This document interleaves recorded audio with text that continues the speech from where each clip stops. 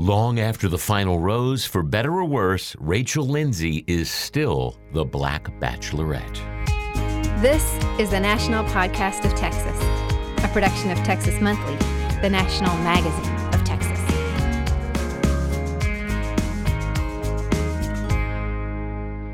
Welcome to the National Podcast of Texas. I'm Andy Langer. The first time we attempted to speak with Rachel Lindsay, the Dallas veteran of ABC's The Bachelor and The Bachelorette, she needed to reschedule to take a deposition. She's still very much a practicing lawyer. Then the first African-American bachelorette in the franchise's history needed to reschedule again because she'd just been named a new co-host of ESPN Radio's Football Frenzy. To hear her tell it, life after reality TV is both business as usual and a wild ride full of open doors just waiting to be kicked in. Lindsay was born in Dallas. Her father's a federal judge. She got her undergraduate degree at the University of Texas at Austin, then earned her law degree from Marquette University in Milwaukee. She was working at Dallas's Cooper and Scully when a pair of coworkers suggested she apply for The Bachelor. She did, and she placed third overall on the 21st season. The rest of the story, that's reality TV history. Friday morning, we talked about not just the demands and expectations of being the first Black Bachelorette, but also about how the show handled the race card in general, both in her season and in the following season, where it was revealed the contestant who the Bachelorette chose to be engaged to had previously liked a series of offensive, racially charged posts on Instagram. Plus, we got her take on taking a knee and the uproar over Serena Williams. This is Rachel Lindsay. Welcome. So let's start at the end of the story. Is the struggle now not letting the Bachelorette define you, but also taking the opportunities, the doors that it opened up? Absolutely. I think there's this huge misconception that, oh my gosh, you were on TV, you were the Bachelorette, you can do whatever you want. And that hasn't been the case. I mean, I'm just now feel like I'm starting to come into my own.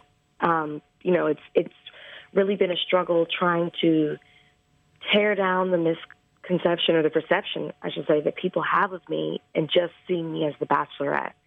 And it's such a fine line of not biting the hand that feeds you with the Bachelorette and being grateful for everything that you have, and then finding your own way and finding your own voice and pursuing the things that you want to do outside of being the Bachelorette. It's definitely been a struggle. On the one hand, there's a lot of eyeballs on reality television. On the other hand, these generally aren't people we take seriously. Yeah. Yeah. I think, and I feel like people definitely haven't taken me seriously because I see it when they forget that I'm an attorney. They just see me as the Bachelorette because, and I can't really blame them because I spent almost a year of my life on TV. And I spent it in a reality TV show where it's about finding love, where I was either going after a man or 31 men were coming after me. And that's how they saw me. That's how the public was introduced to me. So I get why they don't take me seriously or see me as a lawyer or even take serious some of the other things that I want to do. So I've really spent some time trying to reintroduce myself to the world. It's also a medium that's based on caricatures and big gestures and a lot of editing. Yeah. So they're not really seeing you anyway. I will honestly say that for the most part, you saw me. And I don't regret anything that I did on the show because I put all of myself into it, and I was myself. And I do feel like you saw me be vulnerable, which is a side that people don't get to see. You saw me stand up for myself, which is always me. And you saw me not take anything. And I'm happy that you saw that part. What I wasn't happy with is how Brian was defined and the editing that went around that. But I do feel like, I do have a big personality. I am animated. I can be dramatic, and those things came out as well. And yeah, to your point, you are a caricature of yourself in some ways, but I was pretty pleased at the way that I was shown. The whole setup, and I think it was the New York Times who said it's based on an artificial demand of the show itself, that all of the drama stems from this conceit, this artificial demand. That's accurate, right? When you say artificial demand, what did they mean when they said that? Well, I think the artificial demand is the sped up artificial romantic timeline. For sure. Everything is heightened. Everything is rushed. You definitely wouldn't do things in real life the way that you do them in that timeline. And I always define it as the Bachelor bubble. There's reality, and then there's this Bachelor bubble that you live in where producers are your family members, and on The Bachelor, there's only one guy in your entire world, and the people that you're living in the house with are your only friends, and as I said, the producers are your family members. Yeah, I mean, there's definitely this fictitious world that's created that you wouldn't have in real life. It's a world that ends in 10 weeks if you make it that long or earlier for most people. Does it only work if you surrender mentally to being inside that bubble? I mean, at what point in the process does that just become, okay, I'm here, this is what we're doing, and it only works if I roll with this? I love that question because that's so true. It only works if you let yourself go. I had friends who were bringing, couldn't, I don't want to say play the game, but that kind of is what it is, that couldn't get out of their own heads, that were questioning every single thing and just didn't surrender themselves to that world. Absolutely. And it's not necessarily losing yourself, but just realizing it is what it is. Listen, there's somebody here. I'm going to pursue them. I'm going to see if they like me. I'm going to let myself go and be open to liking them as well. It's more so surrendering to that. And I think that, but you can't lose yourself in the process. And I saw a lot of women and men, since I did both, lose themselves, forget who they were. And that's how you, since I'm using the whole game thing, that's how you win.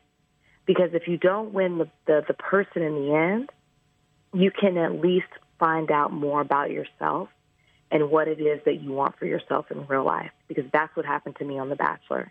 I walked away. I did not get with Nick. He didn't choose me. But I learned so much more about myself and in what I wanted for me when it comes to a relationship and for love. The cynic would say that even though viewers are invested in this, they laugh, they cry, they feel like they know these people, that the whole conceit of the show, that you can find love in this shortened period of time, I'm not sure they fully buy that, though. Is that the thing they ask you the most? Like, how can you fall in love with somebody so quickly? Yeah. I mean, to be honest, I ask myself that, and I always joke and I say, if my kids, if this show or a show like this was on and my children wanted to do it, I would say, no, don't do it. I'm still skeptical about it. I'm still, I can be a cynical person. It's still shocking to me that I found the love of my life on TV. I still don't believe it. Sometimes I feel like I'm going to wake up and none of this happened. It was all going to be like a figment of my imagination. Seriously, it's crazy to think that it's almost been a year and a half and Brian and I are still together. Like, I get it when people question it. I don't get offended by it. I get it. And honestly, that's why I get upset when most recently what came out, we just finished Bachelor, or not, I wasn't on it, but they just finished filming Bachelor in Paradise and a couple got engaged. And the day after they announced it to the world, there are text messages released from the girl saying, where she was texting another guy saying that it was just a business. She was just doing it, to boost her social media presence, and she didn't really care about this guy. It's not going to work. It was a business relationship. And I hated hearing that because that diminishes what Brian and I have, and that causes me to constantly defend what we have because of people like that. Which is an awfully long con. I mean, even if it's in a short period of time, I mean, who does that? Yeah. They set a wedding date. They said they asked Chris Harrison to officiate it. You know, and it's like, I get that for some people might be there, you know, for ulterior motives and things, or not for the right reasons, as you say on the show, but that is just, you're a con artist, which is way too far. Takes it too far. Did they handle race by avoiding it with you? No. I definitely think that race was brought up in ways that I wasn't okay with at certain times without realizing it was happening. It was more when I watched it back, because a big misconception is that I know what's happening in the mansion with the men. And that's not the case. They truly keep me separate from what their drama is. And the only way that I know about it is if one of the guys comes and talks to me about it.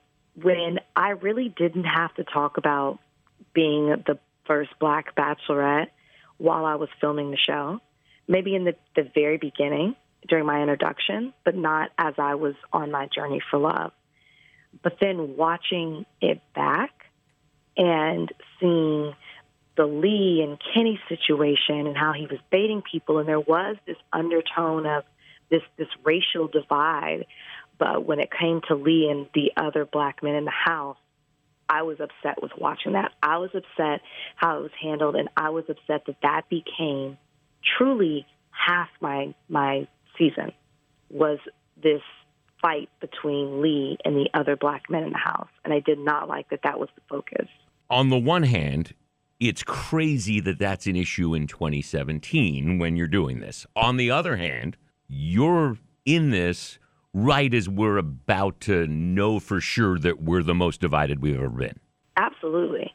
I think that with everything that's going on in our country, it's not that it hasn't. I mean, obviously things have gotten better, but I think what has happened politically has given people, I guess, the power to, or feel empowered to kind of be more outright with some of their beliefs when before they were more covert.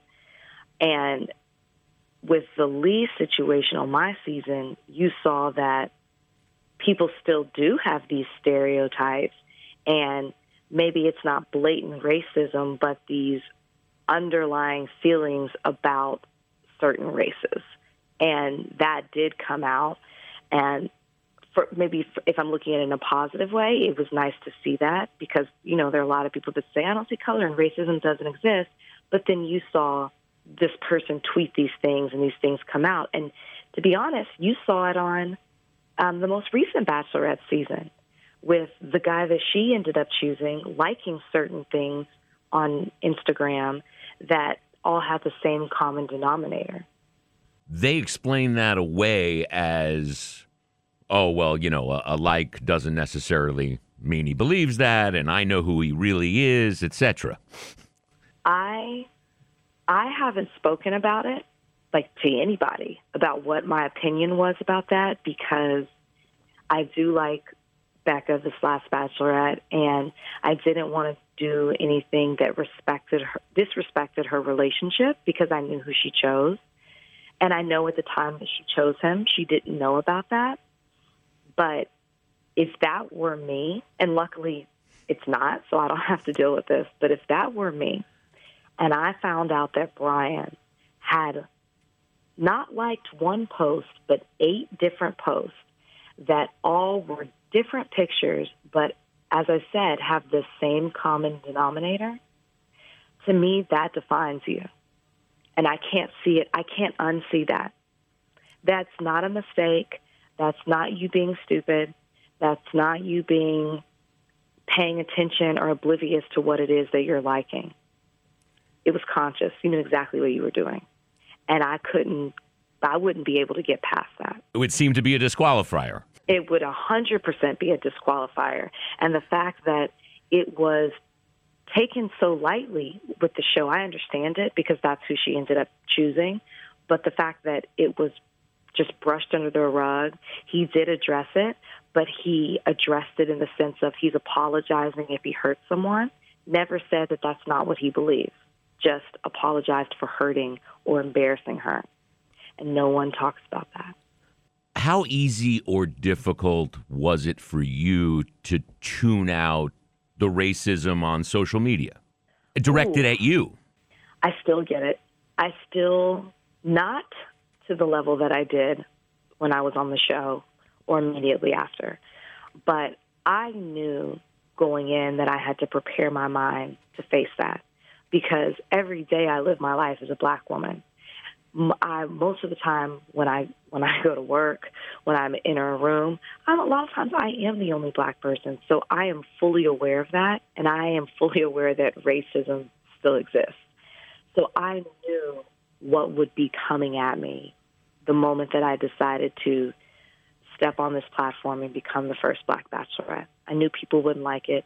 I knew it would affect ratings. I knew I was entering a world or a market where that's not necessarily who they wanted to see in that role as the bachelorette. I knew that there would be people that had problems with other races that aren't black pursuing because when you're the bachelor, the bachelorette, you're the lead and you are sought after. People are, going after you and trying to pursue you.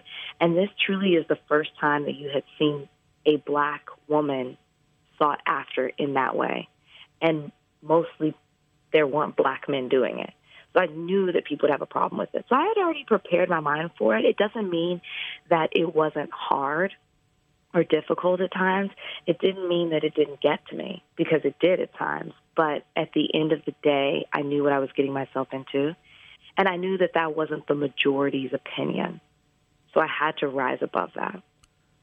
On the one hand, it's a bit much to say you're the Jackie Robinson of reality TV. On the other hand, you were in a lot of homes in front of a lot of people who this makes them uncomfortable. Yeah. And I said this before, but I didn't say yes to being the Bachelorette first because I knew everything that would come with it. But then I did think about people who were like the first to do it, who pushed down those doors. And I felt like, yeah, okay, it's only reality TV, but it is still a medium where it hadn't been done before. And I thought that I could do it well. And I knew everything that was going to come with it. And I thought that it's time. Somebody has to do it. Somebody needs to do it. And it is the most rewarding thing when I do have a black mother who comes to me and says, my daughter loved watching you. My daughter, I gave up hope watching this show because I didn't see someone who looked like me. I have women that tell me that, and that makes it worth it, even if it's just one person who says it. And so, yeah, it's funny you use the comparison of the Jackie Robinson of reality TV, but, maybe it's not this as serious as baseball, but in ways it is like that. I was the first to do it. And I don't think I realized the magnitude of it until I was announced as the first black bachelorette. And then it started to hit me. There's some question as to whether they'd do it again. I can't imagine them. I mean, do I want them to do it again? Yes. Do they need to? Absolutely. I just don't know if I see it. I think there would be a black bachelor first, or maybe, and not even black, like maybe Asian, maybe Latin. Not quite sure what it will be. I think it'll be a male first. But I don't know. I don't see the show being on for another 17 years. So maybe that's why I feel that way too. How did the lawyering prepare you for The Bachelor and Bachelorette? My legal skills came into play every single day I was the Bachelorette. And it really helped me because as a litigator, I depose people. I have to question witnesses. And so I have to kind of sift through truth and the lie. And that was invaluable on The Bachelorette. Like, I definitely believe in a woman's intuition and in following your gut. But I was able to, for lack of better words, interrogate people and kind of get to how you feel about me, why you're here, and who you are very quickly. And I think I did a good job of that because I picked, the person who was the same on camera that they are off camera. I guess I fell in love with him, and that's who I wanted. But I feel like I was able to determine who he really was on the show. And then he was even better off camera. The first time we rescheduled this, it was for ESPN. So what are you doing for them? Yeah, so I'm doing radio for ESPN. I do a show called Football Frenzy. It's on Sundays, 5 p.m. Eastern, and I do it with Bobby Carpenter, who played for the Cowboys, and I do it with Phil Yates. And really, it's just a radio show where it is what it is, Football Frenzy. It's a frenzy of talking of everything that's happening that day or that week when it comes to football, recapping the early games, talking about the afternoon games that are on, and just some of the stories that developed on the field and off. And it's great. It's a lot of fun. It's a dream job for me to be affiliated with ESPN because a lot of people don't know this, but I went to ESPN a year ago, and they told me no. They said, we love you, but our audience doesn't connect you to sports. And we have to find a way for our audience to familiarize themselves with you and sports. So I spent a year investing in myself, saying yes to things, not getting paid, working on hosting, reporting, and connecting myself to the sports world the best I could to come back to ESPN and say, hey, guys, have you changed your mind? Sports is also not without its own issues right now, particularly football. Yeah. It's an interesting time in sports. Like, if you look back at the history of sports, this has been done before. And then there's been a while where we haven't done anything. But as you and I talked about earlier, this is a different time. And I think people feel the need to speak out about it and to use their platform to do it because this is real life to them. And it may make people uncomfortable, and people may feel it's not the right medium to do it in, but it's their life. And they have the right to do that and the right to speak out and to bring awareness to social injustice or issues that they feel strongly about. And I get that it makes people uncomfortable, and I get that people are like, why are you doing it? Because they haven't seen it in such a long time. But when you look back at the Tommy Smith who did it at the Olympics, or you look at Muhammad Ali, who constantly did it while he was in boxing, you can see that there's been a pattern of it. It's just that we're living in different times right now. And so that's why I see it's being brought to the forefront back into sports again. And protest is supposed to make people feel uncomfortable. Yeah. And I think, I love that you said that because we are living in a generation now where people don't want to feel uncomfortable. It's just so different the way that this new generation thinks. And so I like that it's making people feel uncomfortable. I agree with what Kaepernick is doing and the other football players behind him that have been doing the same thing. And I'm for it, to be honest with you. Because I'm for it when you look at the reason that he's doing it. What I don't like is that there has been so much attention surrounding it, and then you have, it's the White House has gotten involved with it, that it's become a distraction, and we're talking about things that aren't related to the reason that Kaepernick started taking a knee. And that's the only problem I have with it. There was a situation with your finale versus the most recent finale, and at some point you said it made you look like, quote, the angry black woman. Speaking of angry black women, we've got the Serena situation happening too. Mm-hmm. Yeah. What were you thinking when you saw that? It's funny. I was on a plane when the match was happening. So as I landed, I got all these updates about the Serena thing, so I had to go back and watch and research it.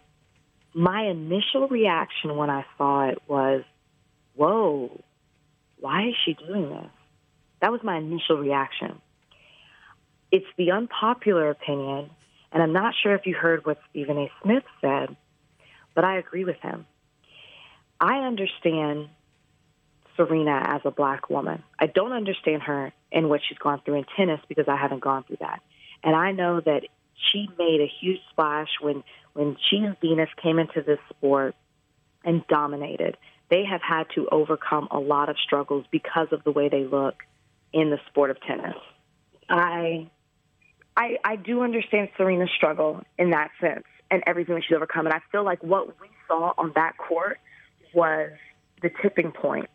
It was everything coming out at once, even her frustrations with, struggling coming back after giving birth. And, she hasn't played to the same level. And she was back on stage, back in the championship in the final game. And then she was dealing with this referee. What shocked me was how she handled it, and that's what I agreed with Stephen A. Smith. And it's unpopular because I'm not looking at it in the sense of her entire career. I'm looking at how she was in that match right then and there. And I watched it, and I thought that she had a meltdown. I thought that you could see her spiraling out of control, the way that she was playing the match, the way that she was getting so frustrated with this referee. And then the moment that she brought gender into it, I thought, whoa, I felt like you're losing this argument. That wasn't the time and place to bring that to the court. And I think that when you look at the history of this umpire and you look at how he, judges the game, he has done the same thing, called the same thing against men as well. So I didn't think it was an issue of inequality. I do feel there's an issue of that in the sport of tennis, but it wasn't happening right then and there on the court. And so I felt she was in the wrong when I saw that. On the other hand, how much in your head during the time you were making The Bachelorette were you thinking, if I have a bad day, if somebody puts me in a position where I have to fight back, it's worse for me than it is for anybody else because they're going to peg me as the angry Black woman? I thought that every day. And to be honest, I think about that every day, even outside of the show. There is a stereotype that is placed on Black women where we do say the same things that another race will say, and we're angry, we're bitter, we're a bitch. And that's something that I always have to consider in every single thing that I do. And specifically, when I was on the stage and what I was writing about in that article, I said, people don't realize I was watching the finale for the very first time when normally I get to watch it before it airs. And I think that they did that because they know they would get a reaction out of me, and they wanted that reaction. So I'm watching things being said to me that were said 3 months ago, but I forgot about them, to be honest. And so it does bring back some of that emotion. And specifically, I was very annoyed with the fact that Peter told me I was going to live a mediocre life. And I remember that breakup, and it was hard, and the emotion was real. But what people saw was 10 minutes of a breakup, when in reality it was 4 hours. And it was in the middle of the night. And so all of that, remembering that, came back to me when I was on that stage. And so when I'm talking to Peter about it on the stage, I am trying to respect the relationship that I'm currently in because I'm engaged, but I'm also having to go back and talk about what happened 3 months ago. And I couldn't, people wanted me to have that same emotion, and I couldn't because I've moved on and I'm past that, and I can't disrespect the person that I'm with. So I was hard. I wasn't as vulnerable on that stage, and people took that as me being rude because he came on stage and told people he was crying, yet there were no tears that were dropped. I didn't see any. And even when they put a camera on him backstage, you didn't see any. So, that's how he came out, and then it was a stark contrast to the way that I was. And then he said that I was living a mediocre life, and I said, just so you know, I'm living my best life. And people were like, oh my gosh, she was so rude, because when we came back from commercial, the first thing Chris Harrison said to me was, Rachel, you seem angry. And inside, I was livid. And I know someone told him to say that, But right then and there, in that moment, I knew that America would label me as angry. I didn't yell. I didn't raise my voice. I didn't make a face. I didn't say any angry words. But he told America that I seemed angry, and America labeled me as angry. And then you coupled that with, Peter said, well, I feel like you attacked me. It was over for me right then and there. And that was what I was writing about in that article, because when I questioned Peter about why did you say I attacked you, he literally said, I don't know. But it didn't matter. The damage was already done at that point. I had been labeled, and that is how people were never going to get past that. They wouldn't remember anything else that happened. They were going to remember that moment, and they did. And I was reamed in the media and on social media for that moment. There's a part of me that looks at you and says, she doesn't need this. Why do any of this? I mean, you've got a real job, a real life. What part of you still wants to be out there like this? So I think that's a great question. I felt I had hit a wall in my life, and my two coworkers coming into my office was perfect timing and such a blessing for me, because I would have the job that I wanted. I had great friends, great family, but I just felt that something was missing, and I did want more. And I also had just come off this 5-year relationship with someone that I thought that I was going to marry that didn't work out. And I knew that that was missing from my life, too. Like, I really wanted that piece as well. I wanted to find someone. I wanted to start a family. And so when they came into my office, of course, I laughed, and I made the comment, everyone knows the black girl doesn't go far. But then I thought, well, why not? I just felt something within that was pulling me to say, just go for it, even though I never thought that it would turn into what it has. So I did it. We know the rest of the story, and here I am now.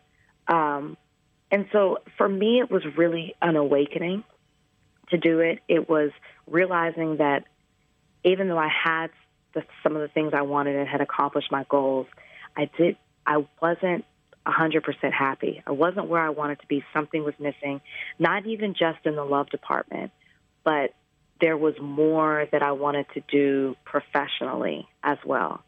And I'm so glad those coworkers came into my office. I'm so glad that I fought everything that was telling me, don't do it, this is silly, this is crazy. And I just leaped outside of that box and just said, why not? And I had never lived my life like that before. I did everything that I was supposed to do and how I was supposed to do it. And for the first time, I made a selfish decision for me and just said, why not? And it paid off. And now it's about shaping the second act. Yep. It's about reintroducing myself to the world and them getting to know me as Rachel. And I'm hoping the progression goes from, hey, that's the Bachelorette, to, hey, that's Rachel the Bachelorette, to that's Rachel on TV, to just, that's just Rachel. You know, I would love for people to say, oh, that's Rachel Lindsay. Oh, I've seen her on ESPN or Access Hollywood or Steve Harvey, or, you know, she's an attorney and a broadcaster, or she has her own show or whatever. But, you know, and for people to not forget, but say, wasn't she on that show, The Bachelorette, before? That's the progression I would like. Well, the danger is they're going to forget because reality fame is fleeting. We know that this. That too. But I think I will always, until there's another, I'll always be the Black Bachelorette. And that there's something that separates me from all the other 13 other Bachelorettes that they've had. There hasn't been another one that looks like me. And that's blessing and curse. Yep. Story of my life. It's a gift and a curse. Thank you. You're welcome. Follow Rachel Lindsay on Twitter at @TheRachLindsay. We're always available at TexasMonthly.com. And while you're there, you can get everything you need to know about our 9th annual Texas Monthly Barbecue Fest, which is now Barbecue Fest Weekend. It's in November in Austin. The top 50 barbecue joints in Texas, they've all been invited. And on the site, you'll see who's smoking and can view the new weekend schedule. which includes our first ever Franklin and Friends kickoff event. And if you like what you heard here, consider subscribing to the National Podcast of Texas on Apple, Google, SoundCloud, or Spreaker, sharing it on social media, or maybe even leaving a recommendation on one of those services. I'm Andy Langer, working with producer Brian Standifer. Thanks for being here, and thanks in advance for coming back next week. You've been listening to the National Podcast of Texas, a production of Texas Monthly, the national magazine.